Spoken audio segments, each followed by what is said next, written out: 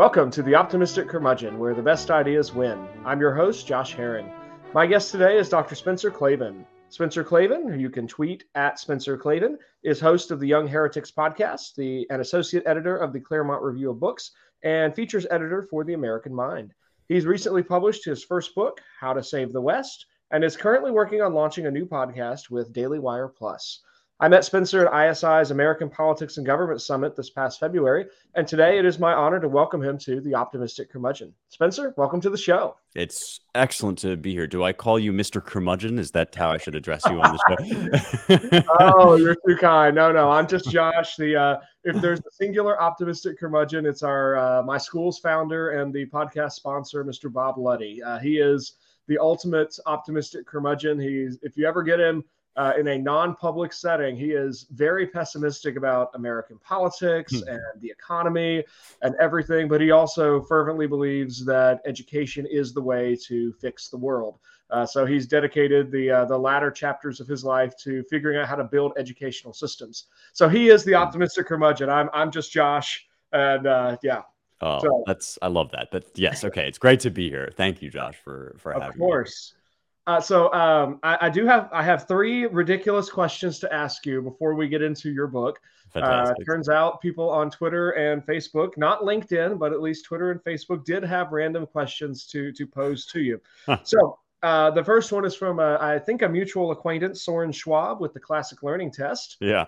He wants to know, how much can Spencer Klavan bench? I love this from Soren. Of course, Soren would ask this question. A gentleman never brags. And actually, right now, I'm not at my strongest, because those that lift will know you go through periods of sort of bulking and periods of trying to lean down. And I'm leaning out a little bit at the moment. So I'm pretty solidly hitting 2 plates plus a 25. So let me do the really quick math here. 2 plates is 225 pounds, right? So plus 25 on the other side, that's going to be 275 pounds. I can make that no problem. Beyond that, I don't usually lift with a spotter, so I haven't pushed further. But someday I would like to get 3 plates under my belt. It's just not the day for that. All right, excellent. Next question is from an old fraternity brother of mine, a guy named Augie Fackler. Okay. He's a programmer with Google, at least last time I checked on what his job was. Nice. Here's his question.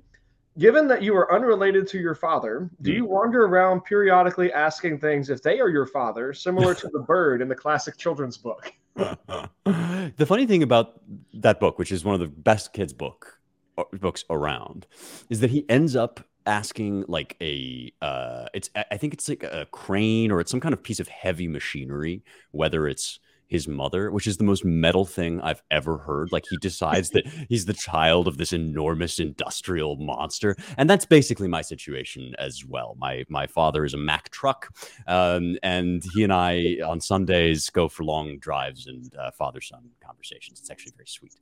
Do you by any chance claim the steam shovel in the Mike Mulligan book? Is that also a relation of yours? Yeah, distant cousin, I think. Okay. It's always confusing with these family trees, but somewhere in the okay. And this one from a seminary days friend of mine, Logan Smith, who now works with something in intelligence up in DC. He wants to know, who is the better writer, at Spencer Klavan or at Andrew Klavan? I'm contractually obligated not to answer that question. My youthful spirit wants to rise up here, but actually I should probably say the truth of the matter, of course, is that one always honors one's parents and one's forebears. And I mean, I've been doing this for 10 years or so now. He's been at it for way longer, because he's so old. He's such an old man. But what that means is he's definitely far ahead of me, at least in that respect. Oh, there's an excellent demonstration of pietas there, yes, which is piety. Quite appropriate for our conversation today. But before we get all the way back to Socrates and Plato and all of their contemporaries, tell us a bit of your story. I'm really curious. I know you spent a few years at Oxford. I'd love to know some of how you ended up there and what you intended to study when you got there, if that changed along the way. How have you read so much, and just how many questions do you speak or read? Boy, how have you read so much is a question that I think a lot of my friends would be able to answer by saying, he never texts us back. He's always in his room reading things, talking to old dead guys. But that's actually kind of the answer to your whole question. In my whole life, I've been surrounded by books, and I've been incredibly fortunate that way. I grew up in a house filled with books. My father, the Mack truck, was obviously a profound, passionate reader and writer. So was my mother. And I guess I didn't realize that was weird for a long time.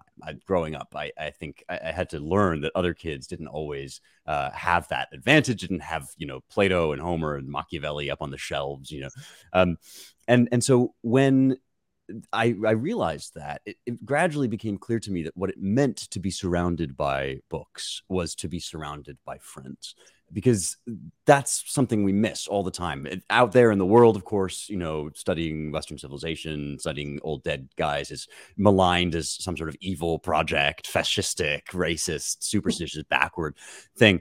But even within the academy, among those of us that love this stuff and know it to be great, we can lapse into talking about it as if it were just an interesting word game. It's not. It's a community. It's a communion of friends, of great minds, and a fellowship.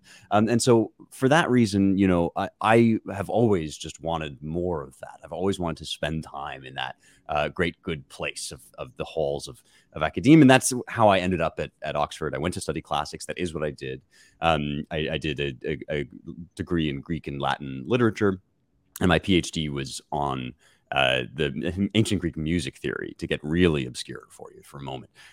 But I think the way that I changed most as a thinker and as an academic in that context is I reached the limit of where I wanted to go in terms of professional academia that's aimed at a community of scholars. It's just sort of shop talk, if you like.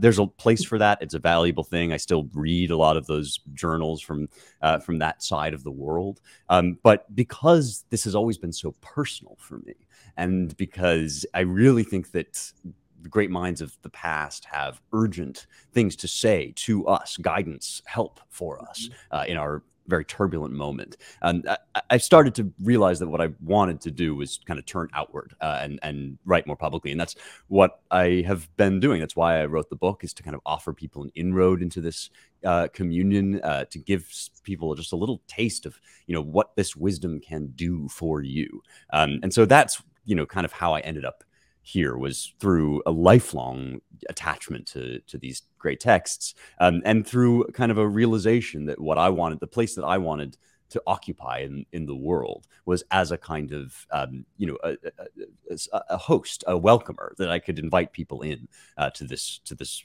wonderful field of study, into this kind of rich source of knowledge. How many languages do I read or speak? This is always kind of an embarrassing question to answer.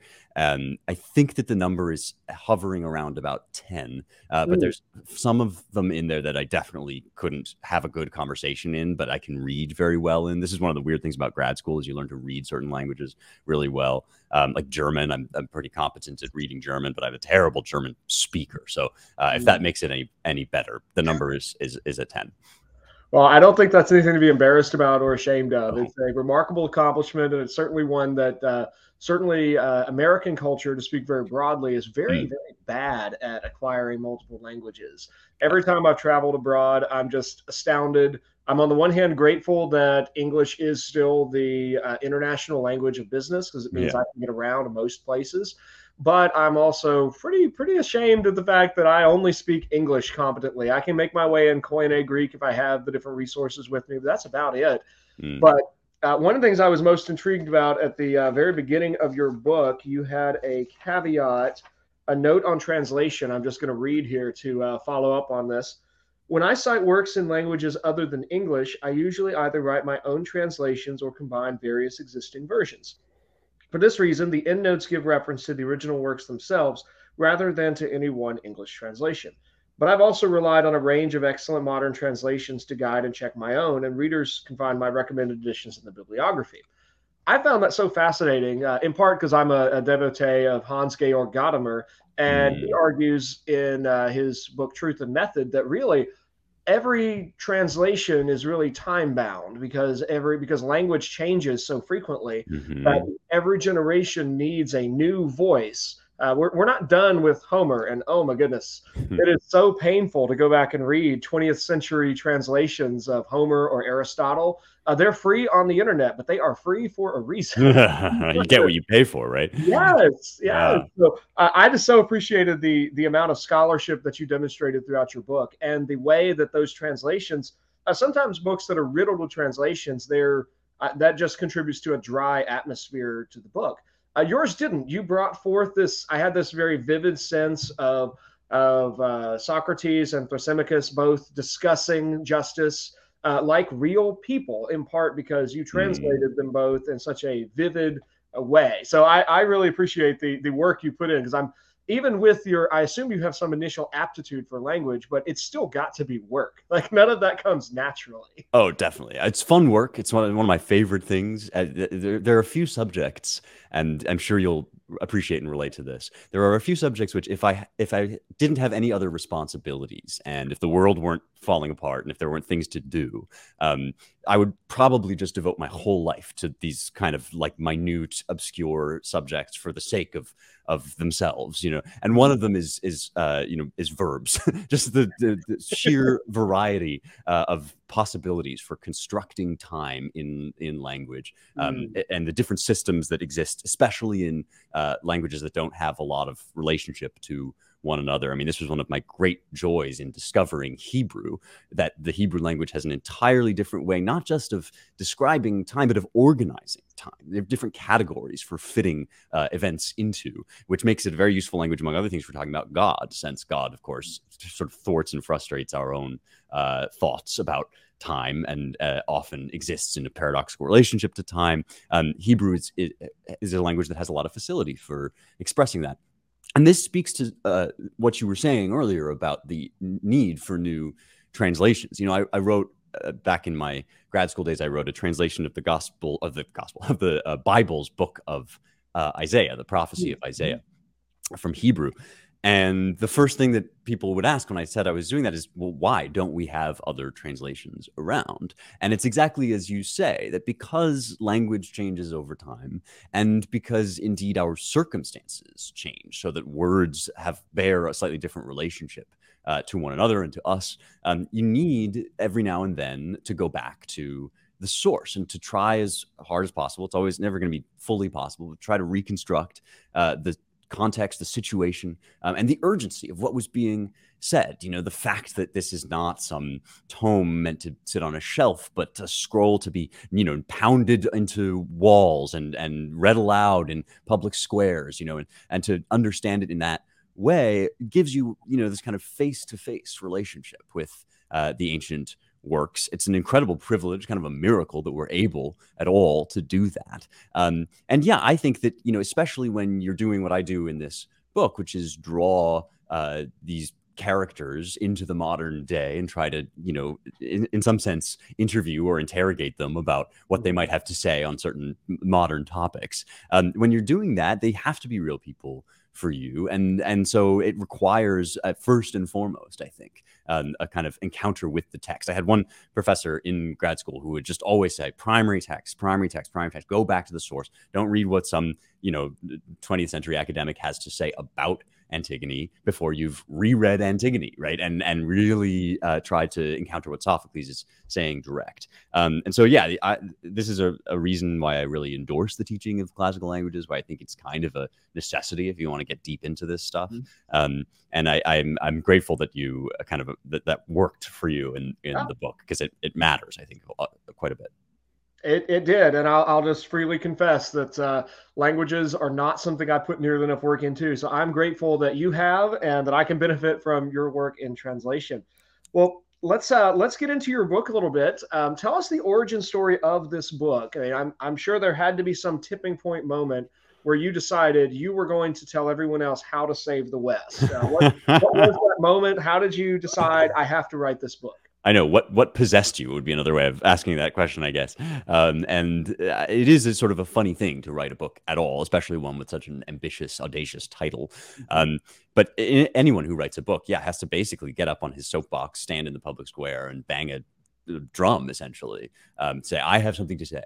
And there was a turning point, although it was more gradual maybe than a kind of thunderbolt lightning moment. What happened was I started this podcast, Young Heretics, which you and I have discussed. You know that show, and it's basically just an offering of some great texts from the Western canon. I called it the classical education you didn't know you were missing, and so listeners would come on every week, and I would say, here's Dante, or here's here's the Republic, here's Homer, whatever, and let's just sort of talk through in layman's terms, but with real engagement with the text. Let's talk through what this book's about, why anybody took the time to put pen to paper, or quill to parchment, or whatever on this particular subject, and why did they feel that they had something to tell you about how to be excellent at being human. This, I thought, was a totally niche endeavor that would be listened to by about 5 people. I was like, this is going to be a side project. It's going to be a lark. I'll have a great time. And then people will, the 5 people that like this sort of stuff will listen. That is not what happened, because it turned out there is an enormous hunger out there for things of substance, material of substance, ideas, thoughts of substance. And I think there's a reason for that. The digital age has come with all sorts of benefits and also all sorts of very obvious drawbacks. And one of the drawbacks is that we are constantly inundated with gunk, with just verbal gunk that doesn't actually bear any relationship to reality, or is designed to kind of seduce us away from reality. I'm talking about most of the stuff we get in the news every day. But I'm also talking about, the marketing emails that constantly flood into our inbox, just language with no real weight or heft behind it. And when you start to feed people rich food instead, when you start to offer words that actually bear relation to reality, it turns out people show up because they really need that stuff. And I was getting so many notes from people saying, I didn't realize that I needed this in my life. And that's when I started to realize, like, okay, so there's actually a hunger out there that people have. And this is something that I delight to offer. Like, this is actually something I've spent my whole life on.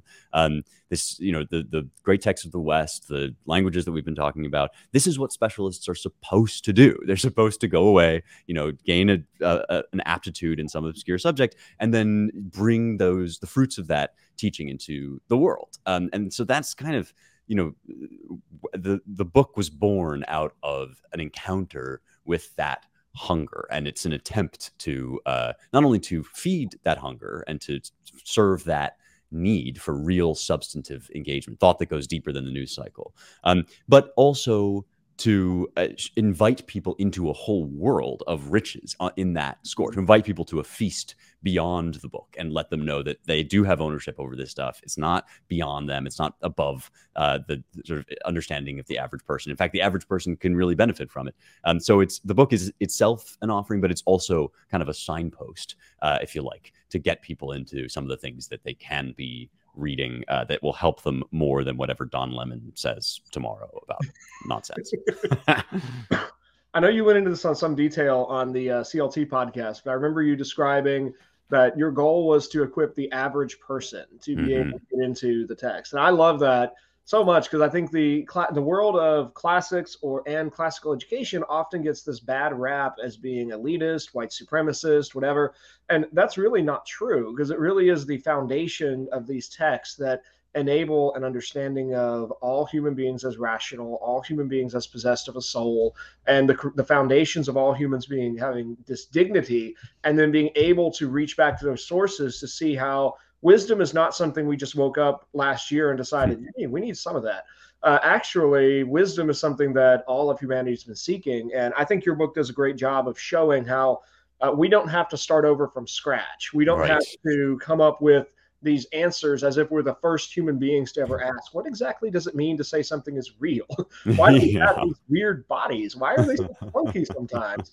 And why do we want more than just what the body can give? These are perennial questions. I love how you take us to those.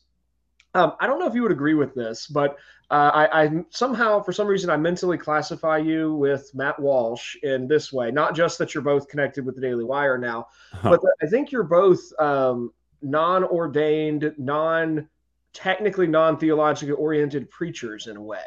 That Huh. when I listen to Matt Walsh's show, he has like the first 10-minute segment of every episode is basically a mini sermon that's not tied to a passage of scripture, but he is Hmm. didactically preaching to an audience.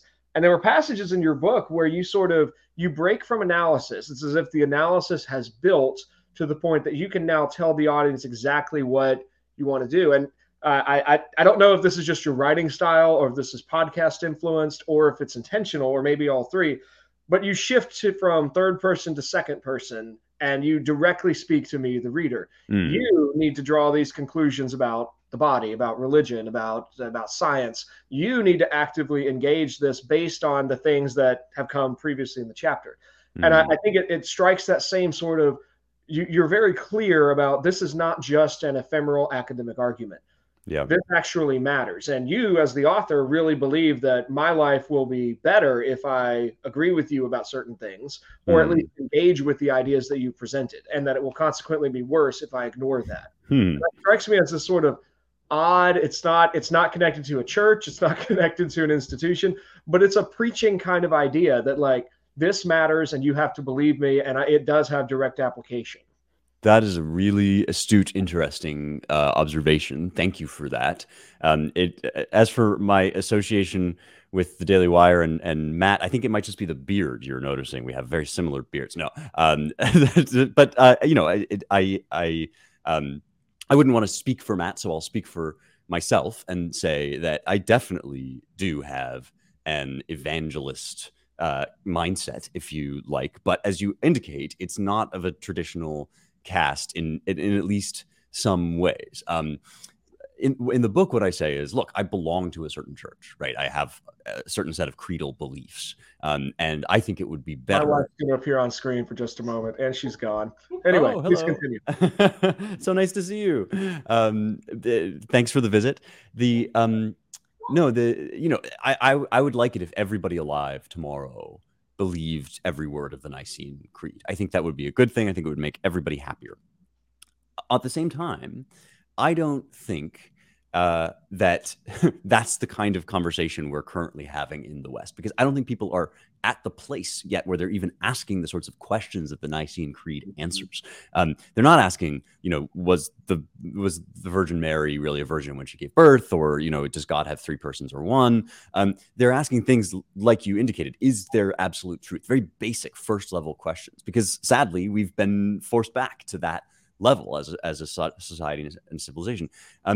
And yes, I think that when you start asking those questions, your answer actually matters. It's not just word games. And the reason that I do so much direct address in this book, which is not my usual style, actually, it's not something that I do in every book or will do all the time. But for this book, it really fit, because it's born out of that podcasting relationship, and it's born out of my sense that people are hurting because they're telling themselves things that don't make any sense. And so, whereas I'm happy to evangelize people at a more sort of obviously ecclesial level, I think, in some sense, the most important work of evangelism right now has to do with first order, first principle questions. It has to do with the stuff that people are genuinely wrestling with, genuinely hungry to know the answer for, and that will ultimately lead to God. That's one of the arguments in the book, a sort of sustained argument throughout the book, is that all of these questions, all of these answers are pointing you toward the necessity of something, someone outside the material world. And if you don't believe in that, all these, as you say, nasty consequences are going to follow. And if you do, your life is going to fall into place. And yeah, like, am I like, is that a sort of ninja evangelism? Like, am I being disingenuous? I don't think so. Like, I think that this is evangelism. I mean, this is the kind of reason that we're so hungry, thirsty for God at the moment, is because we've lost sight of these basic truths. And in reality, you don't actually have to go questing in some sort of like obscure remote region of the wilderness to go looking for God. Like, he's already closer to you than your own skin. And every question that you ask, everything that you might wonder about, is ultimately going to point you back to him if you take it seriously, if you believe that there are right and wrong answers. And that's really, that is what I believe. Now, you just described so eloquently the sense I've had for a decade in classical education that on the one hand, I am always trying to point students to ultimate reality. And I want to use the tools of literature and philosophy and history and logic and debate to force students to have that ultimately real encounter. But that ultimately real encounter is not value neutral, and it ultimately does have a name. To riff on Aquinas, it's that which all men call God. Exactly. And that so in that sense, even as I work in a secular arm of classical education, I have lots of coworkers who do not share my convictions or beliefs, but we have common interest in literature or language or philosophy and so on. But I go to work every day hoping to have conversations that point students to the importance of asking these questions and the fact that there are answers and that answers can be found. And so much of people in the K-12 education space have lost sight of the fact that there are answers, and that it's not just that we are seeking to ask, we want students to ask questions and then we step back and say, whatever answer you find is good. We're now at this moment in time where it's self-evidently true that that's false. There are terrible answers out there. We can wreck our lives in so many ways. And the thing about that, I'll just say, is not only are there truer and falser answers to these ultimate questions, there are answers which are already implied in everything that you do. And people have an amazing ability, drilled into them in part by our disingenuous ruling class, to say things in philosophy class that have no relationship to how they actually live their lives. So, I mean, relativism is the canonical classic example of this, that people will say there's no such thing as good or bad. Either just thinking makes it so, your truth, my truth, all cultures are valid.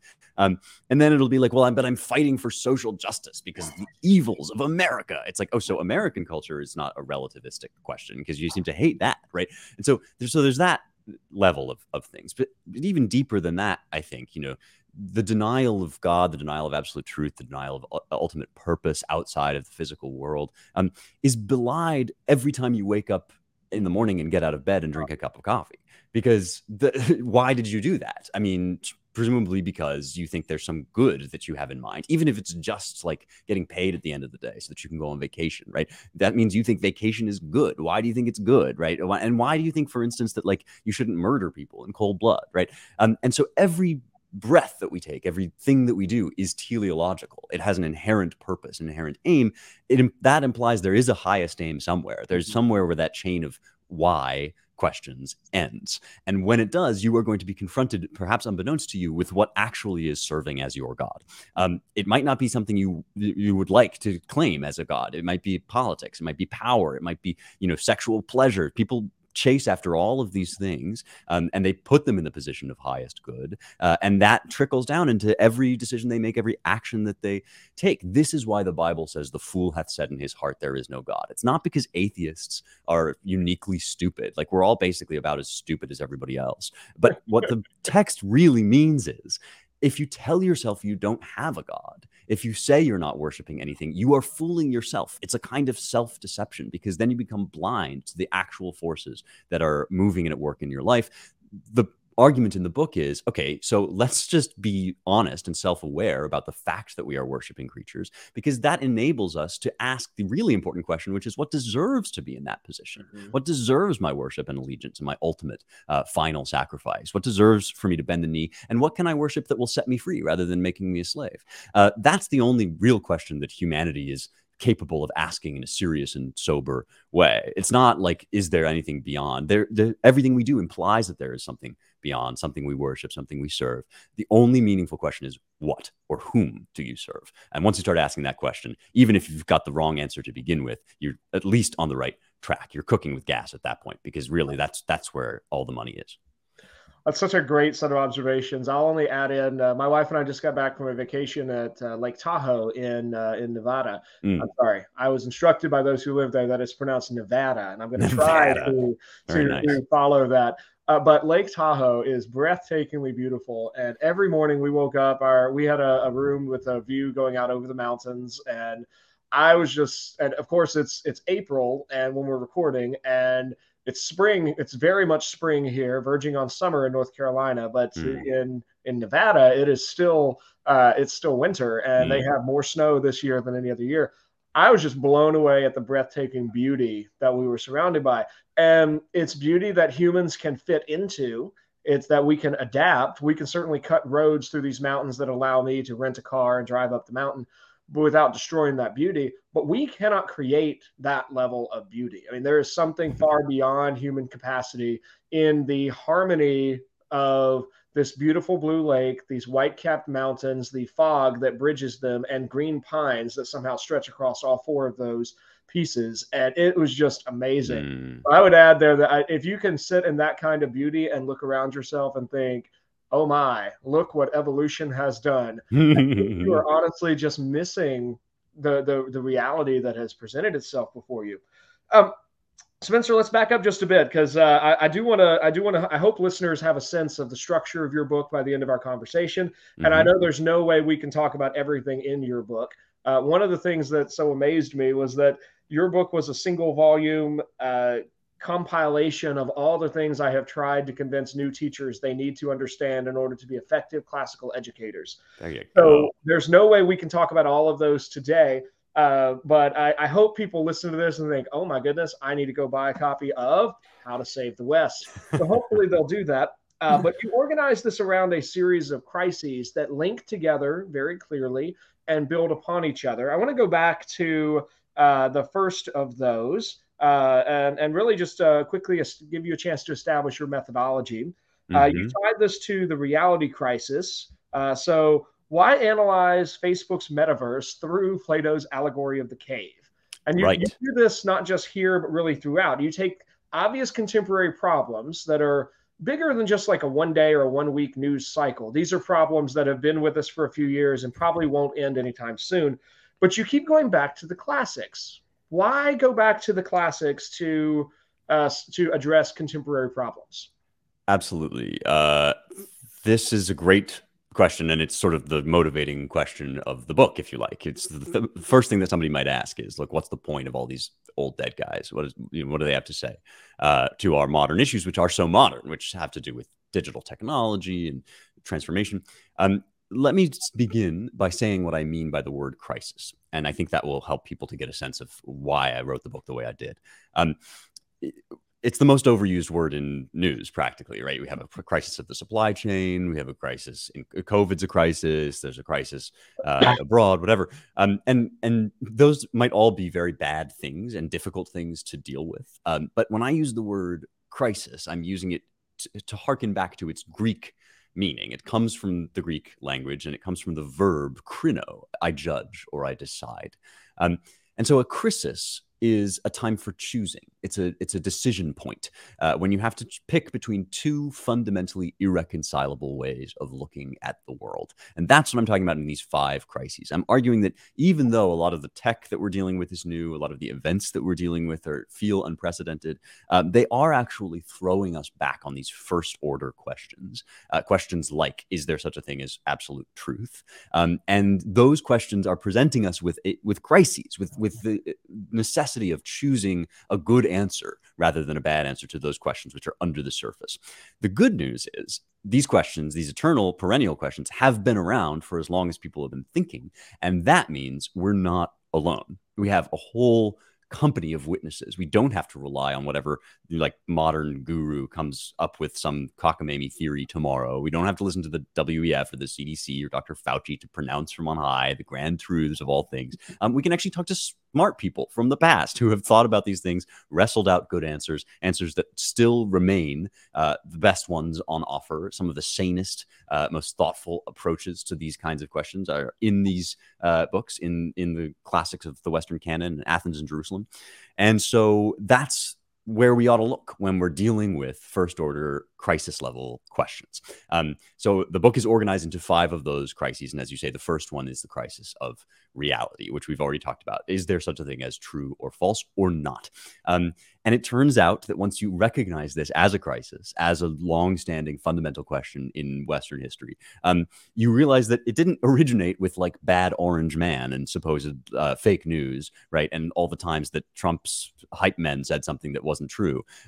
This is actually a much, much deeper thing, even in our politics. If you remember Bill Clinton saying, it depends on what the meaning of the word is. That's somebody that fundamentally believes he can so manipulate language and narrative that he can change people's understanding of reality. That's basically what our news media is in the business of doing 24/7 at the moment. And so the notion that suddenly we had a post-truth politics when Donald Trump was elected, it's like, you sweet summer child, like, I have some news for you. This goes back to Nietzsche and the death of God. And before that, it goes back to Socrates, right? Because in fact, we in the West, who live in the West, are so spoiled that we think, oh, it's just normal and natural to believe all these things. Like, there's yes, virtue, justice, goodness, like these things will just come to us naturally. They don't actually. They're not normal. They're not even really natural in the sense of being born into the human mind already fully formed.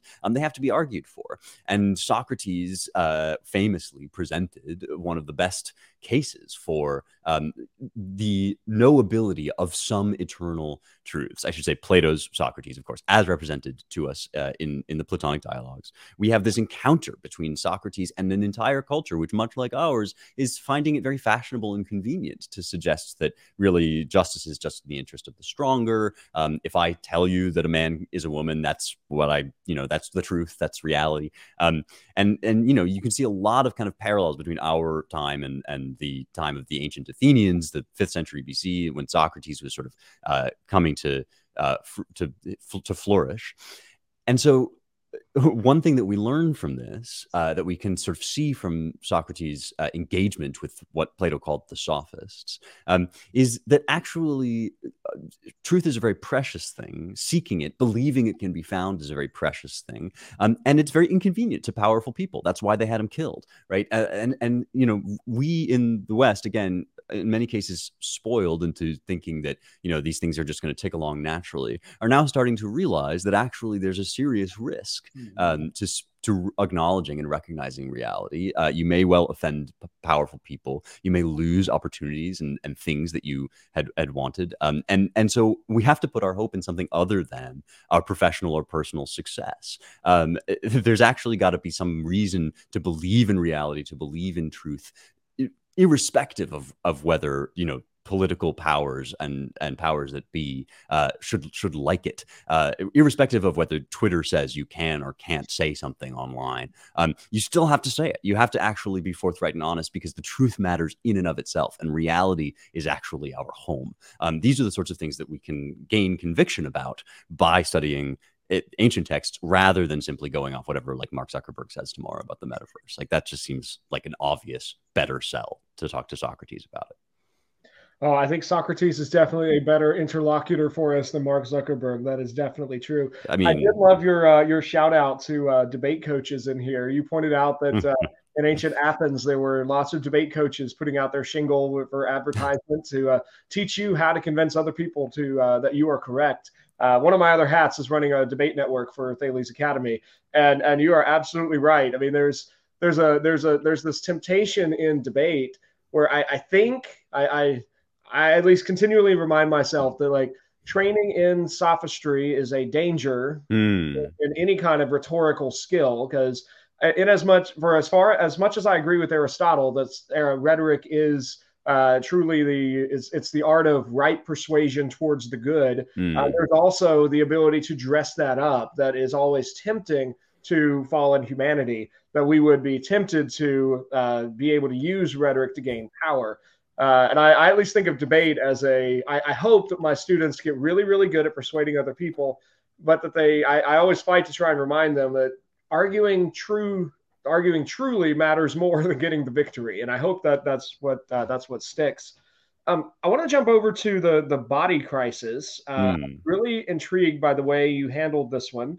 In part because you did not take. I expected a whole chapter on why transgenderism is wrong and bad and dumb, and that's not what you did. You instead walked us through a very interesting argument about the soul and the body. So I'd love for you to just comment for a moment about the crisis of the body. And then if you could help us with to what extent is modern transgenderism an application of ancient Gnosticism?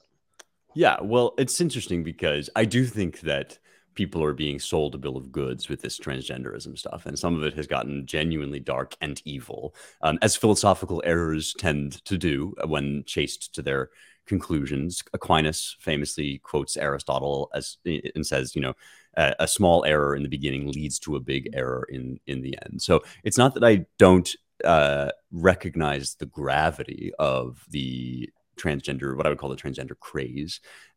It's that I think it's a symptom, not a cause. That it's arising out of a deeper discomfort with the human body altogether, that taps into some very ancient problems and philosophical mistakes. First and foremost, among them, the idea that we're basically the real us is some kind of abstract, floaty entity, some divine spark outside of our bodies. And this flesh is just a kind of accident or an imposition or a mistake. And it's not just transgender extremists that you find making that argument. It's also transhumanists who think that our future lies in a sort of techno emerge with technology to become sort of cyborgs or to become mere lines of code running through a digital paradise. And, I'm not a technological Luddite. I don't think all of this tech is bad, but I think it does reveal our philosophical attitudes. The way that we use our tech, the way that we propose to use tech in the future, says something about what our elites think. And one thing they seem to think is that the human body is a kind of outdated machine in need of an update, that we ought to just get rid of it. It's primitive. It comes out of monkeys, and basically it's just the accident of our biology that we happen to have this thing called a consciousness. And now that consciousness can be lifted out and just like operated in some kind of vague, abstract technosphere. And that's the same idea that would tell you, yeah, you're born into the wrong body. And again, it's like, it's not really my concern to harangue individuals who suffer from gender dysphoria. It sounds like a very painful and difficult situation to be in. But I will stand all day and rain, verbal fire and brimstone down upon those who tell children that when they have those feelings and those difficulties, they're having them because what they are is a sort of ghost in this flesh machine that needs to be torn apart and reconfigured at will ad nauseum. Whenever you feel different, you just transition into something else, right? That is making people sick, miserable, and ultimately leading to some very dark places. And I think it's profoundly irresponsible to do bad philosophy about the body. Like it just really leads people into terrible errors and into terrible depression and angst. And we're seeing that all over the world at the moment, especially in the West and in America. And it roots in this very ancient problem of the mind-body duality. This is why I argue in the book that one of the most urgent philosophical concepts to recover for us is what is called hylomorphism. It's a Greek fusion of two Greek words, hule, stuff, matter, material, and morphe, form or shape. Everything in the world, but especially a human being, is a hylomorphic entity. We are not just flesh, but we're also not just our ideas or our thoughts. We are body and soul entwined in one. The body is not a mistake. The soul is not an illusion. The body is the language in which the soul is expressed. And once you understand that, again, you can approach these issues in a sane and healthy way. It doesn't mean that you're going to agree with me 100% on every point about what everybody should do with their bodies, but at least you'll be talking about the fullness of what we are, because leaving either part of us aside, the body or the soul, turns us into kind of satanic caricatures of ourselves in our own mind. And the salvation from this lies in an understanding that we are irrevocably always and in a good way, both at once. We are the rational animal. We are the fusion of matter and spirit. That gives us a unique position really in the world because we are rational and self-aware. But it's also just a beautiful and good thing to be. And I think the chapter on this ends in the book with you can live in that world. You might like it actually. And that's kind of where I think we need to be going as educators, as people that talk about this stuff, is to encourage people to delight in their nature as embodied souls, because it's just better than the other stuff that's on offer.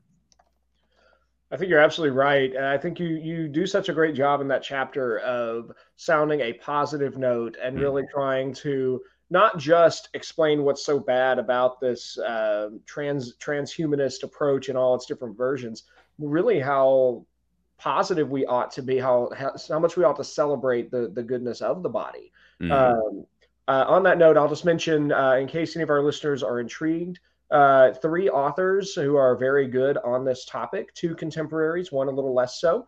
I'm a huge fan of Abigail Favale's book, The Genesis of Gender. hmm She's actually coming on the show in about a month, and we're going to talk about that book. So, listeners, by the time this one drops, do be on the lookout for Abigail Favale's episode. She does what I think is the best Christian approach to discussing gender that's hit the market yet. mm, We've been kind of behind the ball as Christian thinkers for probably, I would say, 70 to 80 years in thinking about gender and the body. And Abigail Favale gives a great description of kind of how does a Christian view of gender work, and how do we see gender as part of God's gift of creation. Another recent author who touches on this alongside a bunch of other issues is Mary Harrington in her hmm book Feminism Against Progress, where she looks at she's part of a group of people, both male and female, who are trying to articulate a different kind of feminism. Harrington calls it reactionary feminism. Some others call it sex realist feminism. But she's trying to articulate a feminism that celebrates the female body and doesn't see the female body as itself the enemy to be medically or surgically overcome. And so she does a great job in that book of really articulating her own transition from a sort of a rabidly feminist youth who saw everything about life as flexible and shapeable according to her desire, to growing up, maturing, giving birth to a child, and suddenly realizing that life is way more complex and there are more parts of being a woman that she simply didn't know until she had gone through those processes.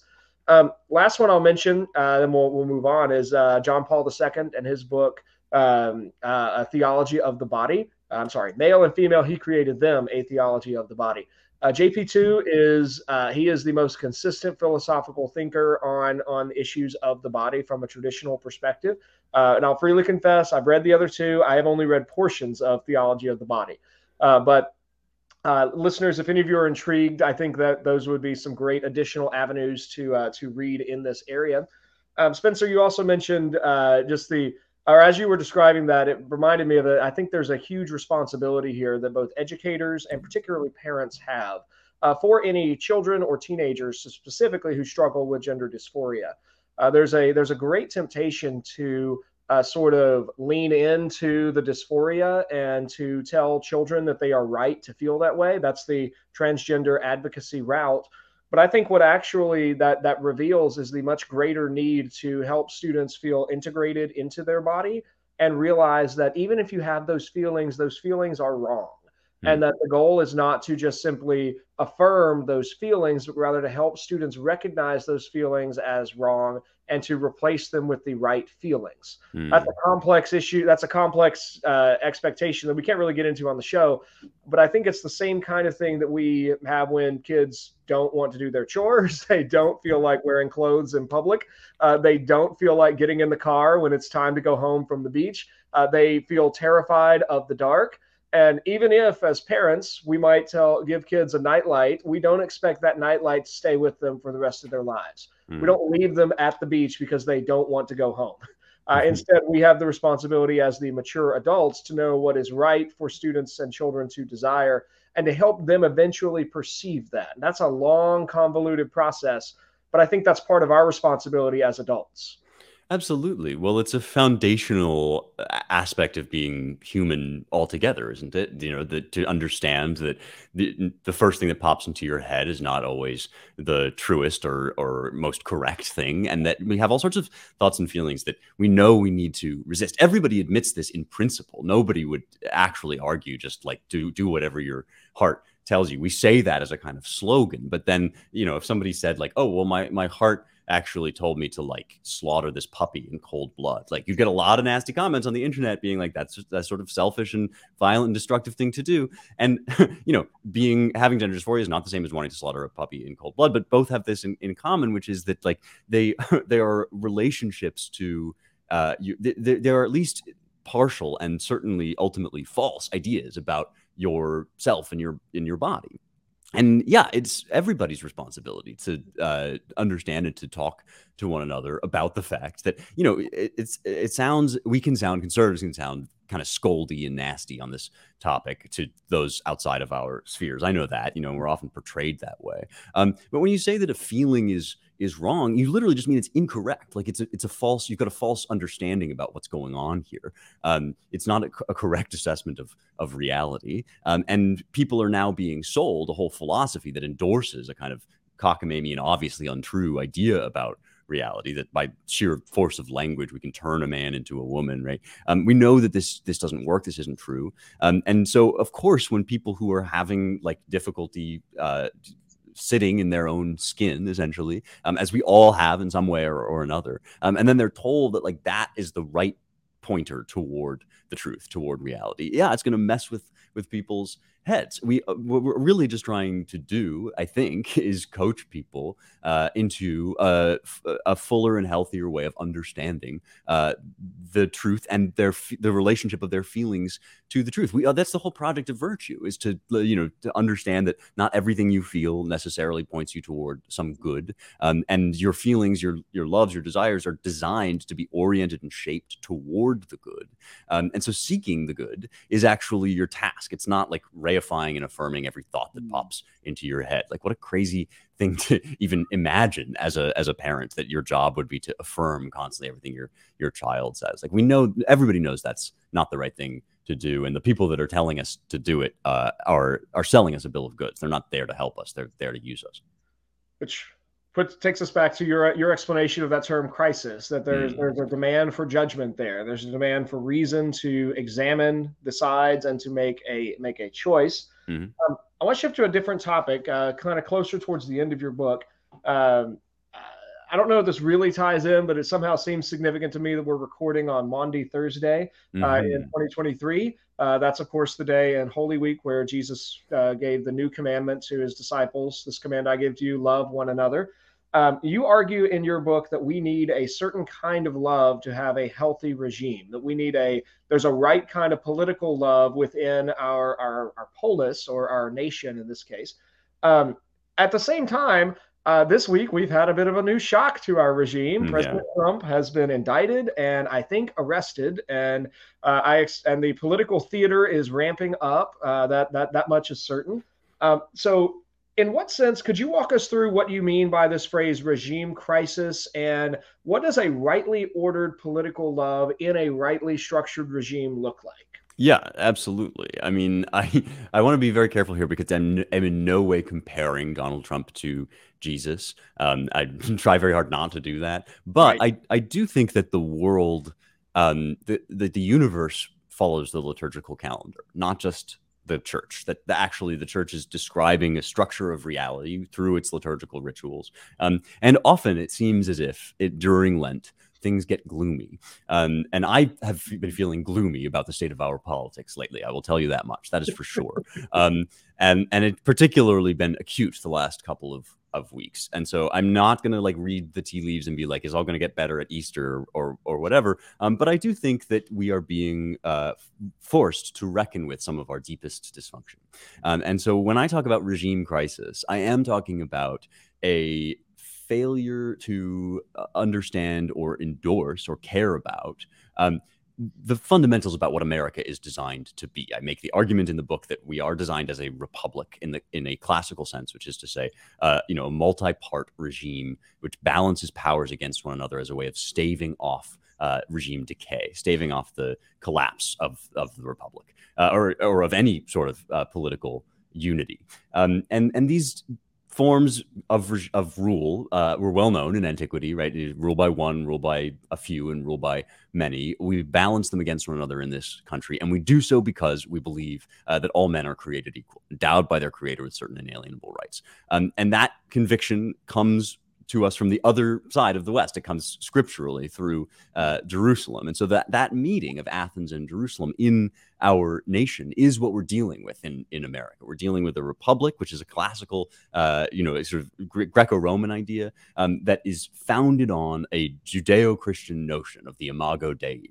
And that means that what holds us together is our conviction of mankind's createdness in the image of God, our belief that you and I, as qua human beings, as people, have a certain intrinsic worth, a certain intrinsic merit. And this thing that we're doing called America only works if we recognize one another first and foremost as Americans, which is to say, as people that share those convictions and live them out in the real world. And that all the other hyphens and adjectives that we attach to one another, that we attach to our Americanness, are secondary, don't actually get in the way of what the Greeks would call philia, political love, political friendship. So that certain kind of rightly ordered love is, I think, first toward God and then toward one's neighbor, right? That's sort of how love is best oriented in the Christian tradition. And I think that's right. And once you understand this, you realize why identity politics is poison. It's not because like conservatives have some culture war axe to grind. It's because when somebody stands up there and from the highest pulpit or position of power in the land says things like, we have a pandemic of the unvaccinated, right? That a certain portion of the population is tantamount to a disease, right? That tells you that he's actually attempting to undo those ties that bind us fundamentally as Americans. And that's what identity politics does as well. It's a neo-Marxist attempt to group and categorize people according to certain demographic features and make them mutually unintelligible to one another.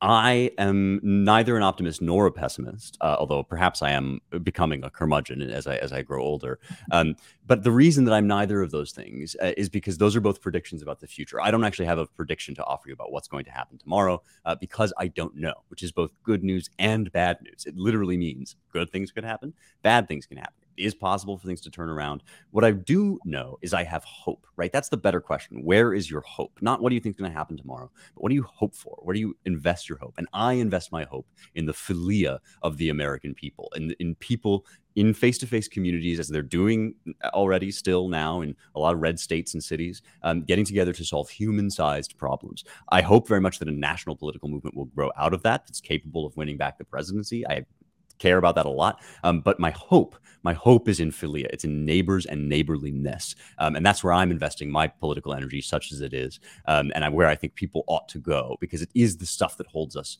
together. And it's the very thing that they're constantly attacking all the time in every way they can. So when Joe Biden and the neo-Marxist left are doing their best to destroy something, that's when you ought to pay attention to preserving it. So that's where I'm putting my political energies, and that's what I argue in the book. I love that. I love that vision of looking at neighborhoods and of towns and of communities as these are the places where we foster the next phase of what the American experiment looks like. Yep. It's not that the solution is we have to somehow get 365 million Americans, or however many there are, all moving in the same direction. So like, no, I need to go talk to my neighbor. Yes, right. That's it reminds me of Edmund Burke's line about the little platoons are the place where right national affections are first cultivated. Exactly. I've thought for years that schools are one of the best places where that kind of local love can really be cultivated. Mm-hmm. And it's a local love that builds on top of a rightly oriented family structure. It's also a local love that can sometimes, in some ways, make up for corrupted family structures as well. And that schools help students see more of what is in their community and form those initial experiences of moving out from the family into a broader world. Yep. But I love that idea of that philia, that rightly oriented political love, that friendship is really where we need to be. It was always supposed to be part of the project. I mean, this is Madison's Federalist 10 talks about the extending the sphere of the country in part so that we can relate to one another in sort of smaller factions, you might say, and that no one mania or conflagration would ever take over the entire country. Now, the centralization of our federal power has really corrupted that vision, but it's not gone. It's not impossible still to form those communities, as you well know and live every day. You live this out, and I think that's really crucially important. So one feature of this, I think, is useful to draw from classical sources, is to understand that the things you're doing already in your daily life are not too simple to matter. They actually have a cosmic significance, and they will, in this turbulent, difficult moment, they will also have a political significance as well. Excellent. Well, Spencer, as we move towards the close of today's conversation, over the course of How to Save the West, you argue for the existence of God and for what I think is a Burkean conservatism, yet without saying either that everyone should be specifically Christian or vote for a specific party. To what extent does the Western tradition create a common foundation that allows diverse groups to live and work together peacefully? That's a beautiful question, and thank you for calling me a Burkean. I hope to live up to Burke in some respects, at least. We can rant. I at least will rant, and you can tell me why I'm wrong about Leo Strauss another day. But right. I'll lump you in with the Burkeans for today. Okay, I appreciate that. I think there might be some Burkeans who would say I'm unorthodox on certain points, but I have an enormous admiration and respect for Burke, and as you've indicated, much of what he says inspires and informs my project here. Let me put it this way. I want to be forthright about my belief that there is a political party in this country, which says and believes things in its leadership that you cannot say and believe and still say that you're affirming and upholding the best principles of the West. I mean, that America is systemically racist, that white people are inherently, I mean, these sorts of things that we hear now every day from the vanguard of the left. I don't think that that's going to be included in the big happy marketplace of ideas that we establish when at last we achieve revival and restoration, because there are certain things that simply contradict the message that I'm saying, the vision that I'm putting out there. But at the same time, I do think that it's a spacious message, that there is room for an enormous amount of meaningful disagreement under the umbrella of the Western tradition, as is in evidence in the Western tradition itself, because of course it's not a list of dogma points that you have to believe. It's a great conversation that I'm inviting you into here with this book. And so, yeah, you're not going to come away agreeing with me about every minor question, but in some sense what will happen is we'll be able to have meaningful disagreements. I mean, because that's something that's very lacking from our hyper-partisan politics, is disagreements that share a kind of common set of value assumptions. And if you don't have that shared set of value assumptions, you actually can't have a conversation to begin with. All you can do is scream at one another and demand power, which is a good indicator of why we are where we are in our public discourse.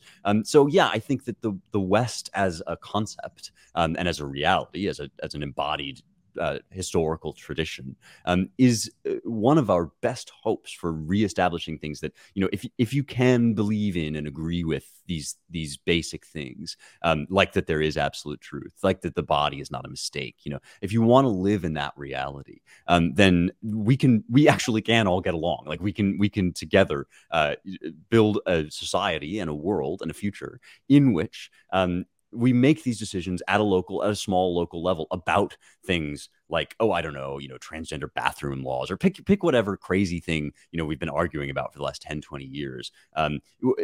We can have those conversations in a meaningful way and even have disagreement about the prudential way to live in a pluralist society, if we understand that we're operating within a tradition, that tradition is valuable, that the wisdom it delivers is not simply an accident or something that fell out of the sky, nor is it a vestige of some evil oppression. It's actually our treasure and our home. And once we're on that page, then yeah, we can actually get along. I've been very intrigued in recent weeks by Jordan Peterson's new project, the ARC Forum in London. Mm-hmm. And what he's describing, I think, and what he's trying to build in that is very similar to what you're describing in terms of we have to have a common set of presuppositions for society to flourish. Right. And we had depending on who you read, people can date this all over the place, but we have had a common societal narrative, whether that goes back to 1945 or 1517 or if you're Richard Weaver sometime in the 1100s. But we've had that, but we currently are we're watching a moment where we really don't have that common narrative. And I think one of my favorite parts about your book was I think this is one of the big value adds of going back to classical Greece. Yep. Is that it is so removed from our day to day. There are no traffic laws. There is no pollution to speak of, except for the same cow farts that still exist. There are no surgical possibilities that could radically alter the body, except for whatever Galen had initially come up with. Like, it's so different than what we look at that it helps us to see the questions in a more idyllic frame and then come back to answer them in our world today. So I think what you're describing is desperately needed. I think we have to have that sort of common framework. I'm increasingly convinced that the projects of classical liberalism are really impossible without a common agreement. Yes. Christianity was that common agreement circa 1776. Right. And it's not today.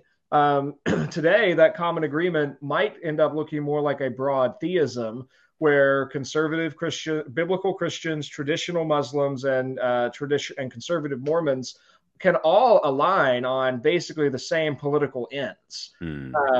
But the other side that argues for a complete everything is construction, a complete constructivism, like that really takes us back to your initial crisis. I think this all comes back down to whether or not reality is real. It's our responsibility to live in alignment with it. And if reality is real and we decide that it's not, eventually reality will, as Francis Schaeffer put it, it'll hit us in the face. It sure will. Yeah, you will get mugged by it, as the saying goes. Yeah. And thank you for saying that. I think that's absolutely right. There is a golden thread that links us to the past. It's probably coalitionally not going to look the same as it has in years gone by, and that's okay. But we do have to agree to live in reality, and there's going to be a theological component to that. Those are kind of non-negotiables. I think you're right about that. Spencer, How to Save the West: Ancient Wisdom for Modern Crises was an excellent book. And of course, the last question for today is one every author faces. What's your next project? This is an exciting question, and there's some stuff in the works that I can't even talk about yet. But one thing I can talk about is the Daily Wire show that I'm working on. We've filmed the first season of my show, which is about the Western world. It's a further kind of introduction to, but really deep dive into some of these historical periods and texts that I write about in the book. And it's on Daily Wire Plus. It'll be coming out soon enough. So that's the big one. Excellent. Well, and like everything with Daily Wire, I'm sure when it's ready, they will be flooding the internet with as many ways for people to sign up for Daily Wire Plus membership as possible. You'll hear about it, that's for sure. Yeah. Fantastic.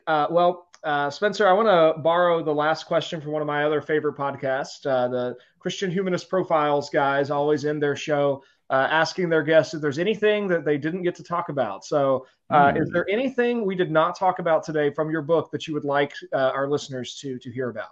Oh, thank you very much for asking that. That's a fun one. As you say, there's kind of a lot in this book. I think it all hangs together in the way that you've indicated. One part of the book that we didn't really touch on is the crisis of meaning, which is in the middle. It's kind of the hinge of the book. And I'm just going to tease this so that people will hopefully want to go out and pick up a copy. It has what I think is a genuinely original take on the culture wars, which amounts in some sense to "you're both wrong." And if that intrigues you, you might want to take a look at the middle section of the book, The Meaning Crisis. And if I'm remembering correctly, that was also the place where you work most with Aristotle's concept of mimesis, and exactly. You sort of get into a literary theory aspect as well. Yes, that's exactly right. Excellent. Well, Spencer, how can people find and follow your work online? Thank you so much for asking. They can go to @Spencer Klavan on Twitter, where for my sins I tweet. And you can also find the book wherever books are sold. Really, it's on Amazon. It's on Audible as an audiobook. I did the narration myself. Sometimes I get that question. So if people like to listen, it's there as well. And you can also find my writing in the Claremont Review of Books, which is the publication at which I am an editor. So check me out there as well. Fantastic. Well, thank you, Dr. Klavan, for joining me today. And thank you, listeners, for tuning in to another episode of The Optimistic Curmudgeon. My guest this episode has been Dr. Spencer Klavan, verbal billionaire, young heretic founder, and heir of the West. If you like this episode, please do leave us a 5-star review and share it with your friends. Until next time, seek the good, discover the true, and love the beautiful. You've been listening to another episode of The Optimistic Curmudgeon, where the best ideas win. I'm your host, Josh Herring. The Optimistic Curmudgeon is a project of Thales Press. If you enjoyed this episode, please give us a 5-star review and share it with your friends. You can find us on 3 major social media platforms. Search for The Optimistic Curmudgeon on Facebook and LinkedIn, and find us on Twitter at the handle @TheOptimisticC3. This episode was edited and produced by Madison Kay, audio engineer for The Optimistic Curmudgeon.